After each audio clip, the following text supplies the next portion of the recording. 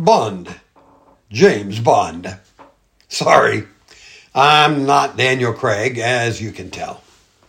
I'm Randy Overbeck, and this is my way to welcome you to great stories about great storytellers. For this episode, I'm going to profile the man who invented the most famous secret agent ever. That agent is, of course, James Bond, and his creator is Ian Fleming. Fleming produced a total of 12 novels and 9 short stories featuring the intrepid spy, which together sold more than 100 million copies to date, making them one of the best-selling series of all time. Equally impressive, the book spawned the most successful movie franchise in history. In fact, it would be hard to find someone who has not heard of Bond, James Bond. Right here, I'll admit a guilty secret. I've read quite a few of the Bond books and have seen most of the movies.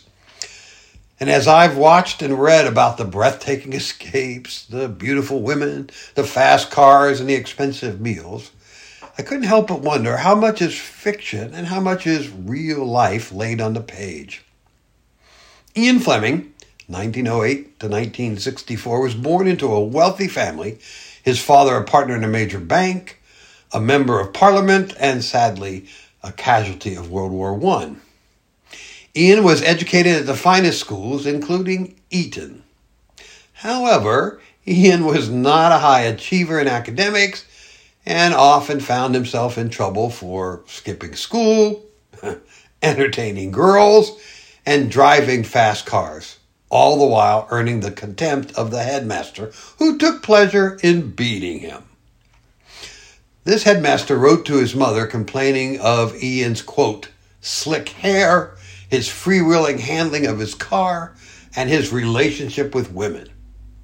Sound like anyone we know?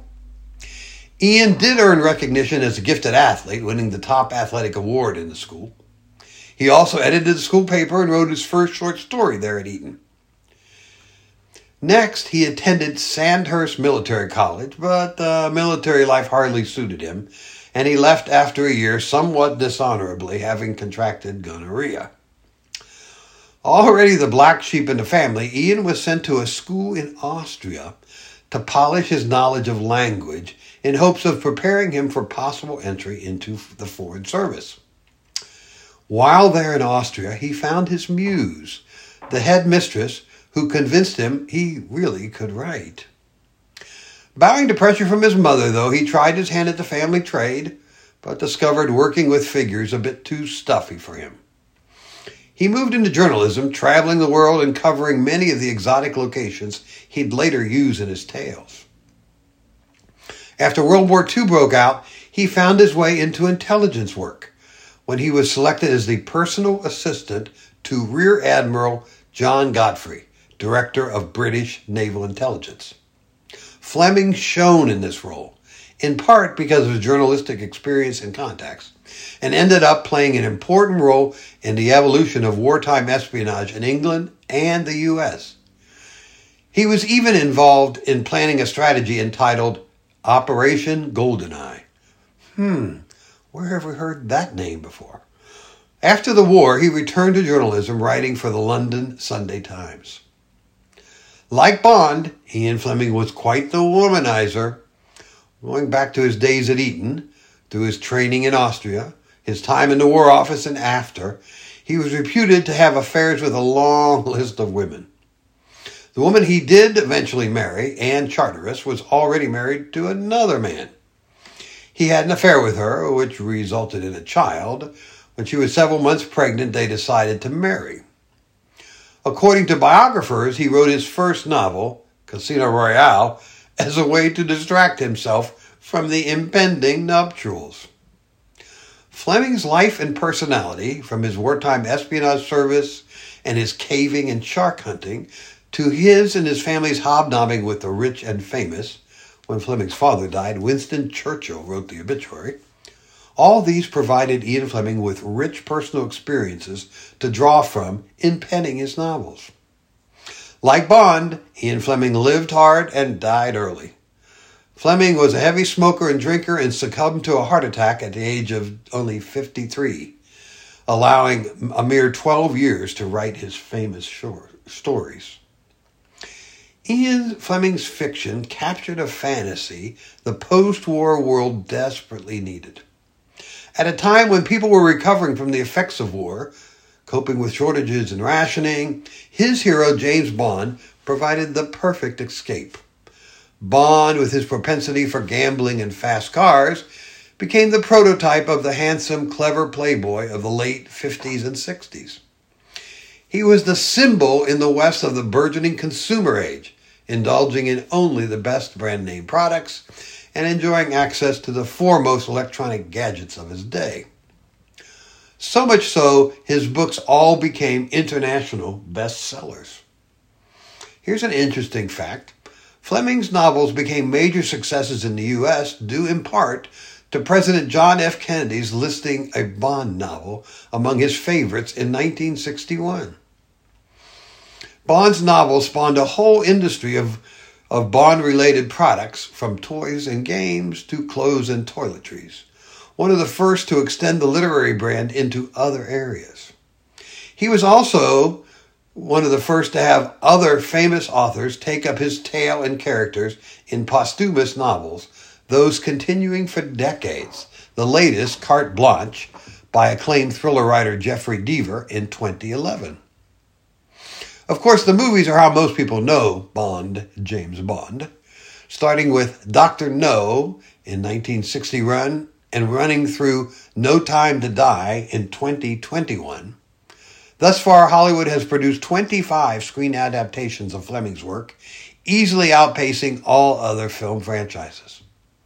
Admittedly, many of the movie adaptations deviate from Fleming's original plots, but the man at the center, the suave, athletic, handsome hero, anti-hero James Bond, is largely the character Fleming envisioned. Having seen most of the movies and read many of Fleming's original works, I'd have to say the James Bond on the page comes through as more human, more fallible, and less like a slick super spy than the one portrayed on the screen. Fleming, like any successful artist, had more than his share of critics. His books were roundly criticized by many reviewers when they were released. One critic lambasted the Bond phenomena in a famous essay entitled Sex, Snobbery, and Sadism. The well-known spy novelist John LeClaire criticized Bond's immorality, writing, "He's sort of a licensed criminal who, in the name of false patriotism, approves of nasty crimes." Readers didn't care. They loved the books anyway. For decades, feminists have objected to Bond's chauvinistic ways, his objectifying of female beauty, and his portrayal of women as sex objects. They certainly have a valid point. One of Fleming's most famous quotes is, "Men want a woman whom they can turn on and off like a light switch." Oh, that certainly wouldn't fly today. Also, Fleming's portrayal of the Negroes is at best uneven, and some have said racist. But Fleming was a man of a different age, and his writing reflects that. So why have these Bond stories, which were so solidly set in the Cold War era, with mores reflected of that era, managed to survive and even prosper some 70 years later? We'll try to answer that question after a few words from the sponsor of this episode, Greene County Library, where you can always have something great to read, watch, or listen to. At Greene County Library, card holders simply need to download the Hoopla and Libby apps onto their smartphone, e-reader, or tablet and start enjoying both of the library's extensive digital collections. From the latest release to your favorite classics, access ebooks, audiobooks, magazines, movies and shows, and so much more. Your library is as close as your pocket. Start reading, watching, and listening today by downloading Hoopla and Libby and logging on with your Greene County Public Library card. Of course, you can learn more at greenlibrary.info. Now, back to the great story of Ian Fleming. In many ways, Bond, James Bond, is just as popular today as he was when readers first met him in the pages of Casino Royale in 1953. The latest movie adaptation, No Time to Die, with Daniel Craig in the role of Bond, earned critical review and became one of the top grossing films last year. People still flock to see the latest exploits of, quote, the world's most famous secret agent. The answer to the longevity of the brand lies in that, I believe. From the first Cold War novel to the latest story drawn from a modern technology horror, Ian Fleming character is, quote, the man for the job. Many authors anchor their story and characters in the time and place depicted. And readers may sometimes have difficulty seeing beyond the narrative created, as great and as captivating as that story may be. Ian Fleming, on the other hand, had the ability to create an unusual, idiosyncratic, credible character whom readers found so compelling that character is able to survive beyond the immediate world of Fleming's novels. Of course, Ian Fleming's not alone in this. Think of Jane Austen's memorable characters or Bram Stoker's Dracula. However, this is an important lesson for all aspiring writers. Is your protagonist, hero or heroine, an unusual, idiosyncratic, credible character your readers will find compelling and be able to relate to? He or she may be the reason your story becomes a one-trick pony, or is one readers will want to ride for years. Of course, I'm no Ian Fleming, and my Daryl Henshaw is no James Bond. But readers have found the protagonist of my Haunted Shore mysteries, quote, very human and flawed, quirky but likable, believable and relatable, interesting and engaging. That's just a few of the comments from Amazon reviewers. If you haven't had a chance yet to check out the 3 award-winning novels in my series, you can find their info at my website, authorrandyoverbeck.com. There you can also catch up on any of the podcast episodes you might have missed. Of course, you can get this episode and all the others wherever you get your podcasts. Just look for great stories about great storytellers. Until next time, keep reading those great stories, and I hope one of them is mine.